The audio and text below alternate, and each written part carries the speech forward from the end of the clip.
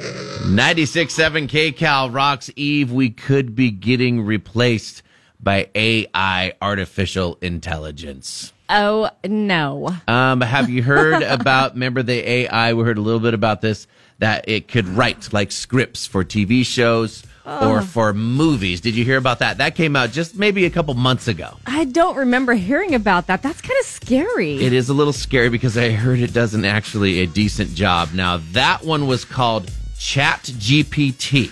Okay. And that was the one that could steal, it's not currently, but it could steal a lot of writers' jobs. But now there's one threatening to steal radio DJs' jobs, and that is called Radio GPT. Oh, no. We got to shut this down. Now, it uses the same tech as ChatGPT, like a software company in Ohio. They just released it. And the good news for us is it's pretty lame, this current version right now. Okay. The AI voices almost sound human, but not quite.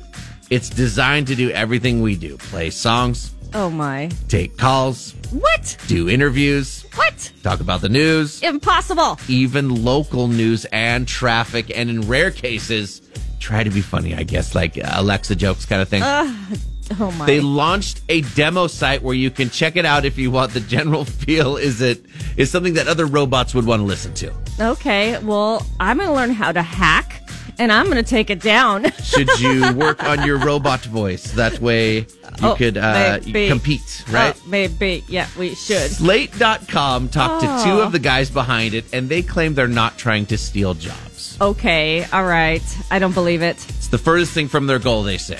Okay. They claim it's really meant for the times of days when hosts like us aren't here, like when we're not working anyway, lay in the middle of the night, or it could take shows and translate them into different languages and send them to other countries. That's what they claim they developed it for. Okay. What if they wanted Eve in France and they wanted to pay you AI style?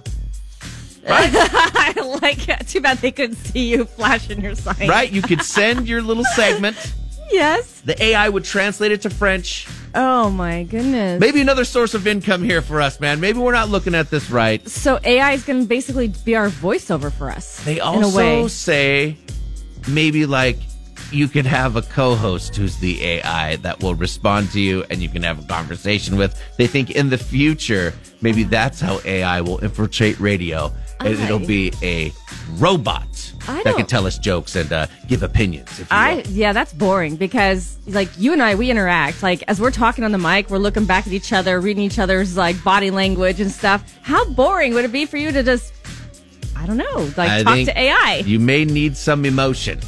Exactly. And the robot, no emotion. Not really emotional. No. They took our jobs. They took your jobs. They took your jobs. They took your jobs. Patrick in the morning, only on 96.7 KCal Rocks.